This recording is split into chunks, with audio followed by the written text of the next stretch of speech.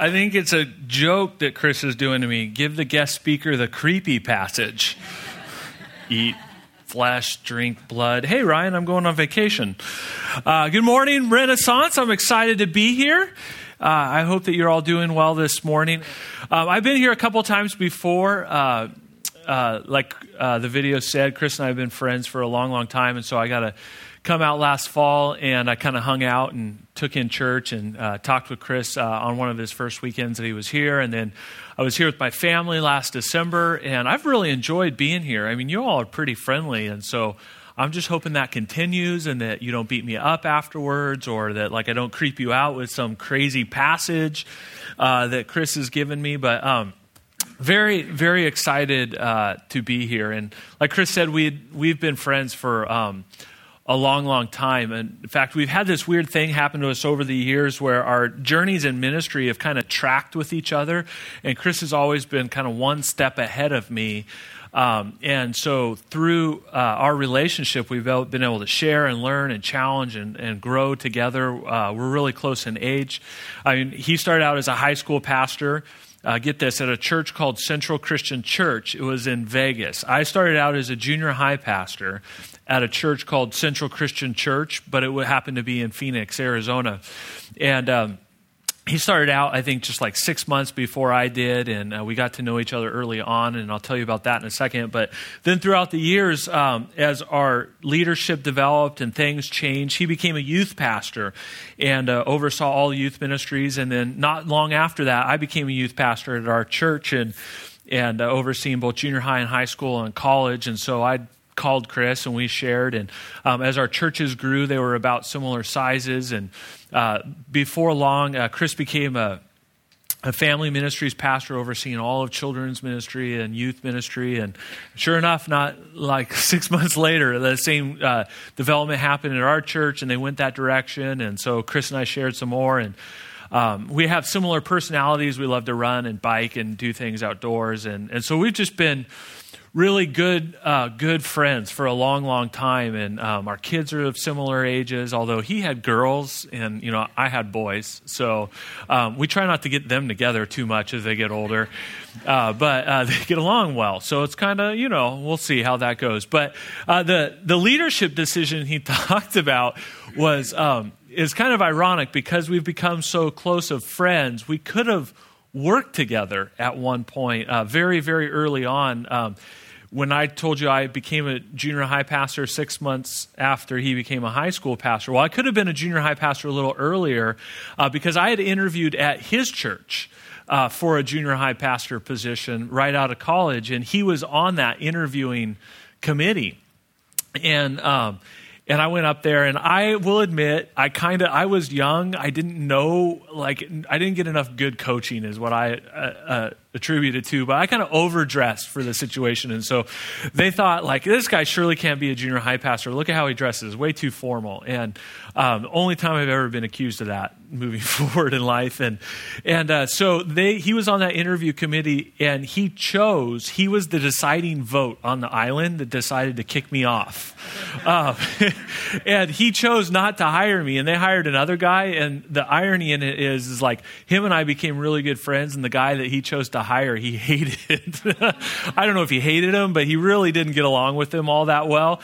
And then it was several years later where we were hanging out one time. He's like, Ryan, I gotta tell you this something. We've become friends, and I challenging, and it's great and all that. But he's like, I have to own the fact that I was the deciding vote to not bring you here on staff. I'm like, that's okay. I'll just remind you for the rest of your life.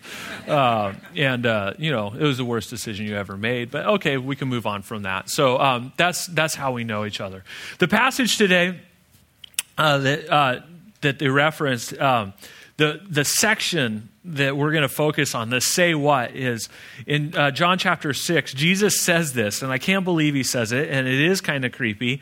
He says, you must eat of my flesh and drink of my blood. You must eat of my flesh and drink of my blood. And he's very literal about this as you read it, and I'm going to put it in context in a second, and I hope it gets better. So let's pray about this as we launch into it. God, this morning, be with us as we learn from your scripture and from your word. And thank you for this church family. I'm honored to be here and teach and share your words. And may you bless them, because it's your word and it's alive and active. And it cuts deep and it challenges. Help us to apply it as we grow. Help us to understand it, because these are some strange words that you share. Help us to put it into activity in our lives. And may we walk out of here enriched, blessed, and growing today. And it's in your Son's name we pray. Amen. John chapter 6, verse 51. I'll put this in a broader context. Jesus is teaching to his core disciples. He has a larger group of people he also calls disciples or students at this time. There's some Jewish leaders in the crowd, and then there's just a larger crowd, and we'll talk about where they came from in a minute. So he has a pretty big audience, and he says this starting in verse 51. He says, "I am the living bread that came down from heaven. If anyone eats from this bread, he will live forever. The bread I will give for the life of the world is my flesh." Then the Jews who were hostile to Jesus began to argue with one another. "How can this man give us his flesh to eat?" Jesus said to them, "I tell you the solemn truth. Unless you eat the flesh of the Son of Man and drink his blood, you have no life in yourselves. The one who eats my flesh and drinks my blood has eternal life, and I will raise him up on the last day. For my flesh is true food, and my blood is true drink. The one who eats my flesh and drinks my blood resides in me, and I in him. Just as the living Father sent me, I live because of the Father. So the one who consumes me will live because of me." It didn't get any easier. Like I was kept hoping as I read through this passage, and Chris shared with me the phrase. I'm like, oh, certainly inside of context, like it'll be an illustration. And then I read this section of scripture, which was the main scripture Chris wants me to teach on. I'm like, it seems creepy. Like, this is one of those things when you're not sure that you're a follower of Jesus, or before you become a follower of Jesus, you hear about passages like this and you go, nah, those people are weird. Like, I don't know, like they're talking about like cannibalism or something. I showed up for church this Sunday at Renaissance and flesh and blood, and I was out. Like, I didn't even want to stay another 10 minutes to hear that guy.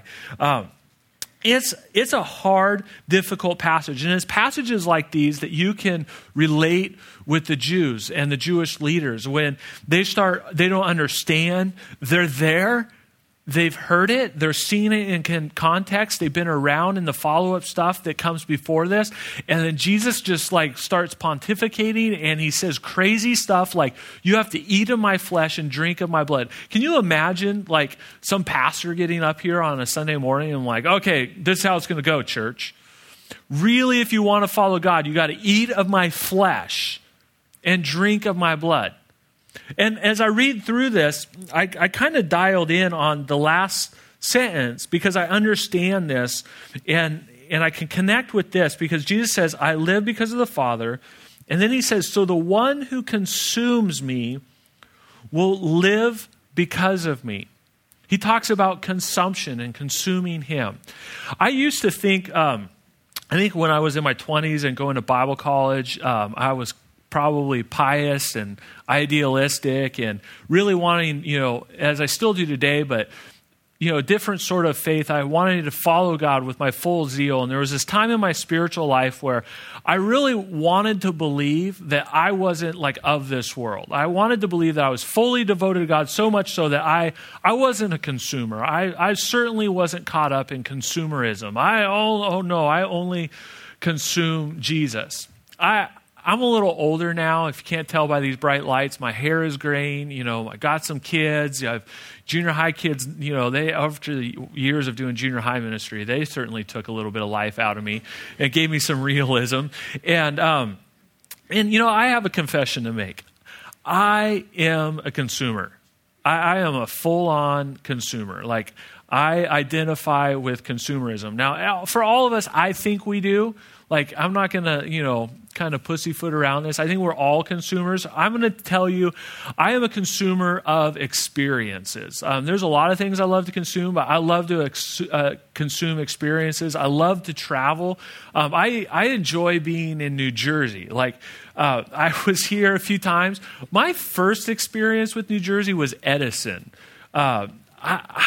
It kind of, before you ever come to New Jersey, you've probably heard this before. People who've never been to New Jersey before just think New Jersey is what they see on The Sopranos, okay? I'm from the West Coast. All of us think Sopranos when we think of New Jersey. I'm sorry. That's just what we do. And as a kind of a joke, Chris left me a Sopranos cigar at his house when I got there. And I'm like, Chris, this is not New Jersey. But then I went to Edison, and I was like, it's kind of industrial. You fly into Newark, which isn't helping things, and then you go to Edison. And I was there for an outreach convention for the ministry that I work with, Triple X Church, and I'll tell you about that later. But I'm like, well, this kind of looks and feels like, The Sopranos. It's industrial and dirty, and I could see mobster in all of this. And then I was here last fall, and I came to Summit, and I'm like, oh, there are good parts of New Jersey. This is nice. The big trees and nice shops and great people, and people are kind of friendly. But I like New Jersey because I fit in, I think, here well, because people have distinct opinions in New Jersey. And I was hanging out yesterday. I went shopping for a little bit, and I was at the mall, and this mom was talking with her son, and he said something to her in passing by the store, like, Mom, I'd really like those shoes. And she stopped, and she was talking to him about shoes. She looked up at the store, and she's like, no, I don't like that brand. And the thing about New Jersey is you have a distinct opinion. It's well thought through. You can articulate it to others, and people within 3 to 5 feet of them can overhear this opinion. And so she just goes on, and it's well thought through, and she's very articulate, and the son is convinced, and now he doesn't like the brand, but he still wants the shoes. Or last night I ate dinner downstairs, and I also like New Jersey because there's passion in your sport teams. By the way, is this a Jets crowd or a Giants crowd? I have to know. Giants? Jets? A few Jets? Tebow? Is he the uniting Messiah? I don't know. I needed to know what crowd is in. Sounds a little heavy, Giants, but if you're a Jets fan, you can sit over here. This is the Jets section. Okay. But this girl was just there was just 2 girls and these 3 guys, and they're all sitting at the bar last night, and they were talking sports. And then one of the guys said something that was wrong or not factually accurate, or it was at least not the opinion that she held. And she just gave him hell. She just got up and started getting in his face and correcting the coach's name and all this stuff. And I was like, that's why I like New Jersey. I fit in here. I like it. I consume experiences. I love athletics and athletic challenges. I've been a mountain biker for years, and then some friends got me into triathlons, and I never wanted to be a roadie biker, but triathlons were kind of fun and challenging, and I just kind of kept going, got hooked on a smaller distances, and then I finally did a marathon, and that was kind of an adrenaline high and experience. And so I'm trying Ironman, and I've done a couple of those, and I love those things. I must also admit, I love to consume food and drink. Good food and drink. I can remember some of my best meals. I don't know why, because I have a horrible memory for lots of kinds of details and experiences, but you put a good food and drink down in front of me and we have a conversation, I might not remember that you were there or that we talked, but I definitely know what we ate.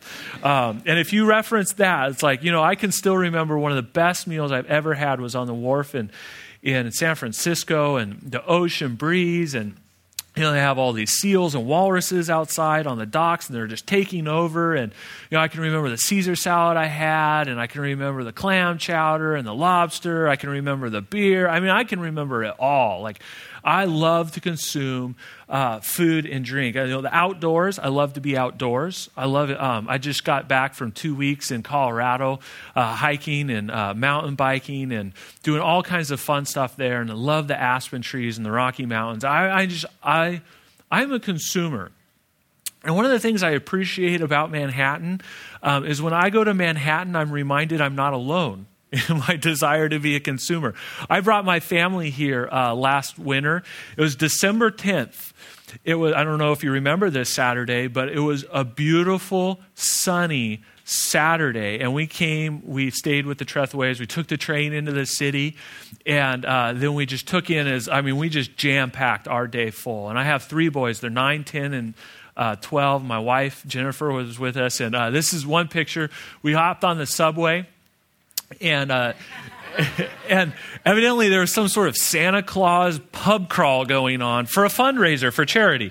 And there was this crazy green Santa, and then there was, you can't see him far back, Frankenstein Santa. And that's my son in the middle. He just happened to have a red hoodie on, and he's full of life, and he had his red shoes on. He's like, Dad, I fit in, finally, and he gathered them all up for the photo. I'm like, all right, why not? You can't go pub crawling with them, son, but, second, and this is my wife and my youngest son, Elias, the Rockefeller Center. And we thought, hey, because we're stupid, we thought, we'll go down to Rockefeller Center. It's a Saturday. Surely we'll be able to get in line for ice skating, and it's wonderful outside. And so did 1.5 million other people crawled into Rockefeller. That is the closest we could get to the tree. We thought, family photo in front of the tree. No way. Quick, protect our son. I'll try to clear a few people out. We'll snap a shot in front of this car, 500 yards away. I went into the Lego store that's down there. I wanted to sit in the corner and cry while my kids, I was hoping that they would, they were literally crawling under people's legs to go to a display. It was so packed on 5th and it was a blast. But Manhattan definitely reminds me that I'm not alone in my consumerism. But each of us, if you are willing to acknowledge it, each of us are easily distracted by our desire to consume. In fact, it's this consumption desire, this appetite, it's an indicator of our desire to be alive, to be filled, to enjoy. It is in our human nature to be consumers. And I think that's why at the age of 38, I've just stopped apologizing for it. I've realized that it's in my DNA to want to consume. And all of us are looking for something as we're consuming these things. We go about consuming sex, consuming money, consuming relationships, consuming items, consuming power. We're looking for, in those things, we're looking for life. And Jesus points that out at the end of that passage. He says, because of the Father lives in me, so the one who consumes me will live because of me. He understands this. In fact, he says in John 6:63, a little bit further down the passage, Jesus says this, the Spirit is the one who gives life. Human nature is of no help. Jesus recognizes that inside of our human nature, we will consume, and we will use our lives, and we will spend our lives in search of life.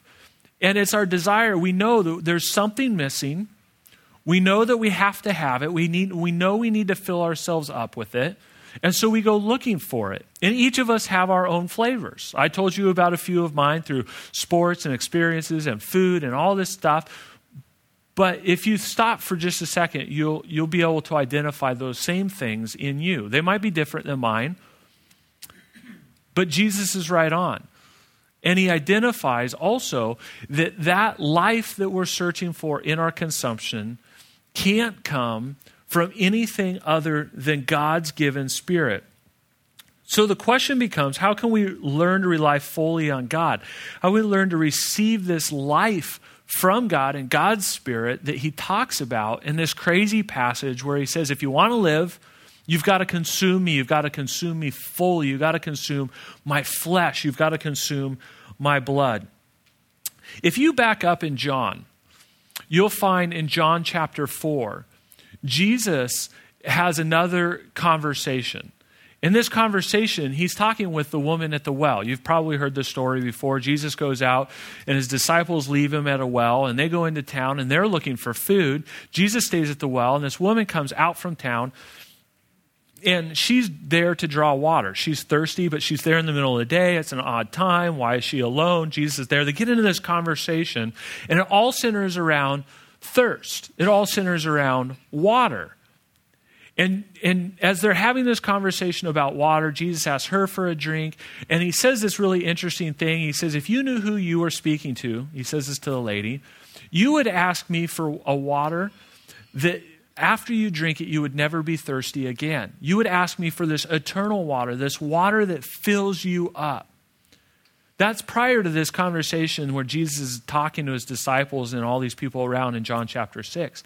If you back up a little further in John chapter 6, you see that Jesus just came from the feeding of the 5,000. Jesus was in this crowd. He was teaching. They had come out to the countryside. There's tons of people all around. They stay so late. The sermon is so awesome. Evidently, they stay for hours. And now they're starving. And the disciples want to send them away. And Jesus says, no, let's feed them. Let's fill them up. Let's give them what they need. And so Jesus does a miracle where he takes a few loaves of bread and a few fish from a boy, and he multiplies it, and he feeds the whole entire crowd. And the people recognize this, that something incredible has been done here, and our stomachs are full. Not only have they received from God the word, but they've also received from God this filling, this physical filling, this temporary, but it's filling. God has been trying to show mankind how to have life through reliance on him from the very beginning. If you go back even further, do you remember when God rescues his people out of Egypt? God uses Moses and he rescues them from the Pharaoh, and he takes them up out of Egypt, and they're marching on their way into the promised land. And God thinks, like I would think, and you would think if you read the story, like all these miracles, all these plagues, the parting of the Red Sea, all this stuff that's going on, that surely that those folks from Egypt would know how to rely fully on God, that they would know how to trust him and go to him for everything that they need. They can't. And so they wander in the desert for 40 years, it says. And what does God do to help them learn? He says, look, Moses, we got to break this all the way down. These people, their hearts are hard. They're kind of wicked. He calls them stupid, really slow. They're slow in understanding. They're dumb. We're going to have to go all the way back and show them day by day by day by day how to rely fully on me. So what does he do? You're familiar with the story. He breaks it down so that every day they have to wake up, and in the morning, he gives them manna. When you read the description of manna, don't read it when you're hungry. Like I was reading this passage the other day, and it was morning, and I had a cup of coffee, but like evidently I hadn't had enough to eat for breakfast, and I'm reading the description of manna, and it's really a pretty good description in the Bible. Like it talks about it being this thin, crusty, like wonderful, moist bread with a taste of honey to it. And I'm just drinking my coffee, and it's nice outside, and reading this passage, I'm like, I want some manna. Like I'm going through Chris's cupboards. Like, Chris, you got any manna in here? It's like, I'm staying at his house. He's gone, so I'm eating his food. And then it says at night he gives them quail and he gives them meat. But they can only collect enough every day, so that they have to rely upon him for the next day. Like if they tried to save stuff up from like, I'm going to go out one morning and collect like 2 or 3 days worth, ladies, we like to go shopping and get like a week's worth of stuff. So I hate going back to the grocery store day after day. So I get their idea. Like they tried to collect it. They couldn't. It would spoil. They have to go day after day after day. And God literally says to Moses, we are going to teach them how to rely upon me. They have to come to him for that food. And he uses food to show them that life comes from God and reliance upon him. In chapter 17 of Exodus, they're thirsty. They're in a desert. I'm from Phoenix. I get this idea, okay? There's no water. It's awful. I mean, you guys are complaining about a little bit of humidity. Have about 114 in the summertime, okay? And then I try to leave Phoenix every chance I get in the summertime. There's no water. And so they're thirsty and they're crying out to God, God, the manna's nice, the quail's great, but can we have some water? So in the middle of the desert, God uses Moses. And out from this huge rock, God makes spring forth water for them to drink, and they learn to become reliant upon him for their thirst. This idea is already there. So when you get to John chapter 6, it's on the back end of the woman at the well, the feeding of the 5,000, this history that God has had with the people, trying to show them through this very visual and practical picture of food and water, how to rely upon him. Jesus says, in fact, he's a little bit discouraged that they don't understand what they're doing. In John chapter 6, verse 26, he says to them, when they found him on the other side of the lake, they said to him, Rabbi, when did you get here? Jesus replied, I tell you the solemn truth. You're looking for me not because you saw the miraculous signs, not because you know that I'm God, not because I'm filling you up with spiritual things, but because you ate the loaves of bread and you had all you wanted. And in another version it says, you got your stomachs full and it was for free, and that's all you care about. The people came looking for him and they missed it. They missed the point entirely. That Jesus was trying to give them something that would fill them life up, and they're just chasing him around for a free meal.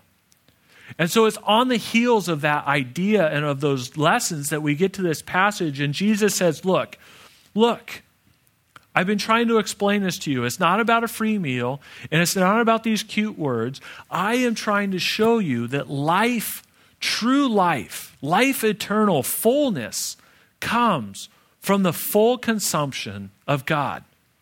And so he takes them into this, what seems like a crazy picture, where he says to them, you have to consume me fully. You have to be willing, in other passages he says you have to be willing to lay down your life for me. You have to be willing to die for me. You have to be willing to walk away from your mom and dad for me. In this passage he says you have to be willing to consume me fully, and he takes it to that very literal aspect where you have to be willing to eat my flesh and drink my blood. You have to know that I am your everything. Well, this, as crazy as it sounds, most of these people couldn't get it. And many of them start to walk away, and they're discouraged in this passage. And so he turns to his disciples. He says in John chapter 6, verse 27, you don't want to go away too, do you? He's asking them, are you so discouraged? Are you so overwhelmed with what I'm saying that you have to be fully ready to consume God? You have to be all in order to have life. Are you going to go away too? And Peter turns to him and he says, Jesus, where else do we have to go? It's kind of an interesting passage. We've left everything for you, Jesus. Where else would we go? We know that you have the lives eternal. We know that you're the Messiah, the Son of the living God. We're all in. I want to share with you a picture. This is a mountain biking in Steamboat Springs, Colorado. You get an opportunity to ride the chairlift all the way to the top, and there's some wonderful trails you can go down. I don't know why, but I thought I'd go up. There was some more trails that went up. Going up at 11,000 feet is really hard. You lose your breath. And so I left my family behind, and I said, see you later, I'm going to go into the wilderness. And they said, okay, bye, crazy dad. And just went off riding. I wanted to see what else there was to see. And I stopped and took this picture because I was out of breath. I was like, I'm not an Ironman, I guess. And it was just so hard, but it was beautiful. And the thing about this moment is because God was able to grab a hold of me for a minute. I am sometimes so busy being a consumer of stuff like this, that I have to admit to you, I'm also guilty of getting distracted by being a consumer of God. My consumption can distract me from reliance upon God. That if I'm not careful in my humanity, I can go back about being who I am and look for life, fullness of life in other things. And it's a really slippery slope for me. I find myself there and I don't even know that I'm there at times.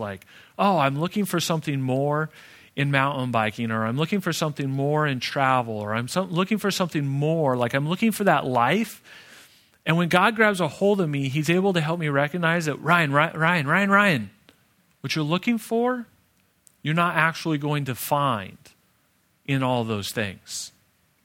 And it's in moments like this where God is able to grab a hold of me and say, what you're looking for, Ryan, is to be found in me. In the consumption of me, fully invested in me. I give life through the Spirit to you. Life eternal, life right now, fullness of life. So my challenge, my question is, what will it look like for you to let God grab your attention? What will it look like for you to let God grab your attention? How does he get a hold of you and say, consume me, drink of my blood, eat of my flesh, take me in fully, be fully devoted to me, understand that life comes from me, not from all of these things that you're chasing after. Will you slow down long enough for God to speak to you? For some of you, it might be in the outdoors. For others of you, it could happen in the craziest places. Like, I have a friend who he travels a lot, and it always seems like God grabs a hold of him on an airplane. I think it's because on the airplane, you're digitally disconnected. Some of you know what I'm talking about. You go through withdrawals when they make you turn off your cell phone. It's like, Facebook, text messages, phone calls, And then you're so excited when you get on a plane with Wi-Fi. You're like, oh, yes, there is real life up here. The other day, an airline attendant made him turn off his cell phone completely, and he's arguing with her because it has, the airplane mode. And she's like, no cell phone whatsoever. And he was irate. And then God grabbed his attention. In those moments, he had to slow down. He had to think. He had to process. He had to disconnect. I don't know what it looks like for you or where it's going to be. It could be as simple as repurposing your passions, taking your passions and your skills and directing them towards his purposes, maybe helping to plant a new church, or I heard you guys are planning a new campus, serving others in need, demonstrations of kindness, friendship with others who are lost, compassion, engagement in relationships. Maybe God just wants to grab a hold of you and use you in a new direction. Maybe it'll be a sacrifice of some of your personal interests for the sake of his interests. But God is trying to help you understand that life, full life, comes in the consumption of him. And he's trying to help me remember that all of the time. After I left being in local church ministry, that's the only decision I made in front of Chris. I mean, the irony with Chris is, he's always one-upping me. Like, my birthday's July 11th, his is July 10th. He's always doing it to me. But I did leave and try something new, stepped outside the church. That was the only decision I think I've ever made before Chris. And so I got to be with him when he was journeying and coming here, and it was a great time for us to talk and challenge each other. And I'm so excited about what he's doing now. And I've gone on and what I do doesn't parallel what he does at all anymore. I work with an organization called XXXchurch.com, and we seek to help people who are struggling with pornography and sexual addictions. We got started out in youth ministry because kids were really struggling with this in the 90s with modems and computers in their bedrooms, and nobody knew what was going on. And it was just, overwhelming teenagers and lots of other people come to find out. And so we started teaching on it and sharing that with the church. But by nature, our organization is evangelistic. And we were doing youth outreach stuff. And so when we got into this other vein of things, we're like, how do we become evangelistic? And we found out that there's these adult conventions, and adults gather together to share pornography, to experience pornography, to meet people who make pornography, and they're crazy. Thousands and thousands and thousands of people will come together for these conventions. They're like business conventions of a crazier kind. And we thought, we're evangelistic by nature. We love to share Jesus with other people. Let's go. What could be wrong with that? So we started a website. We thought if we put some X's in the name, they'll let us in. So we put triple X church with church. We put triple X with church, and we just kind of shoved them together. And in our early days, our tagline was the #1 Christian porn site. We printed a banner, we paid the fee on a credit card, and we went to the convention with some Bibles that a women's ministry gave us and a children's costume that was like a cheery bunny instead of the wrong kind of bunny. And we just went. We thought we'd get kicked out, and they liked us. We were actually just having conversations and sharing Jesus with people who wanted to know why we were there and what the bunny was all about, and can we take our picture with them, and what are these pink, like frilly Bibles. And now today, our tagline is Jesus loves porn stars.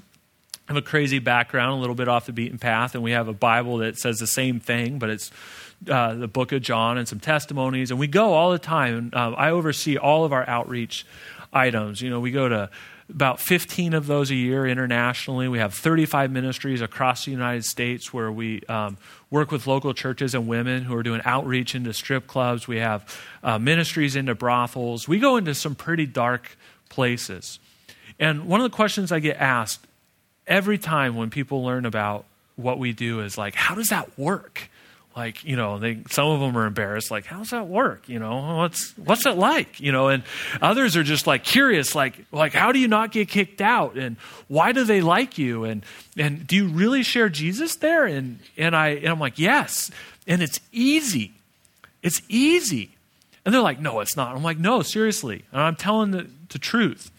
Because pastors normally lie, so I tell you the truth now. Just kidding. It's easy. And they ask, why is it so easy? And one analogy I use for it is because when you're in a really dark place, the Bible says when you turn on a light, it's really easy to see. The Bible says, the city on the hill can't be hidden. Don't put your light under the bowl, the whole thing. Well, it's true. But the more I've thought about it, while I do believe that is true, is that when you meet people who've spent their entire essence consuming life through one thing, they do come to the end of the road and figure out that there's no life to be found in it. So when you meet thousands of people that literally they spend $50 a ticket and they're on the internet all the time and like they know everything of the who's who and the what's what and this whole industry, and they're there all the time and their whole lives have been about the consumption and finding life through sex, they come to the end of the road and they realize that there's no life in that. And the people that work in the industry, they're looking for hope. And so when you share Jesus with them, it's really radical and different and interesting. And God's grace is really kind of profound and amazing. And it gives life, and they see that it gives life, and they see that these people that are with us have life. And Jesus is trying to communicate that same thing to us, and hopefully we don't have to go to that far end of despair and whatever, our proclivities may be for consumption. That Jesus is trying to warn us and let us know ahead of time, like, look, you don't have to go down all of these different paths looking for life and through consumption of these different things. Life is found in the consumption of me. That's God's challenge and knowledge and hope and truth to us. And that's what Jesus wants us to understand in this crazy passage. Let's pray together.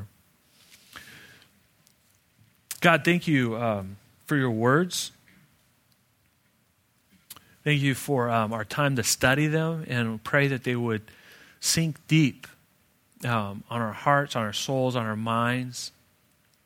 God, that you would stir your words in us this week and help us to recognize where we're so busy chasing after life, looking to be filled up, when we could be getting that from you.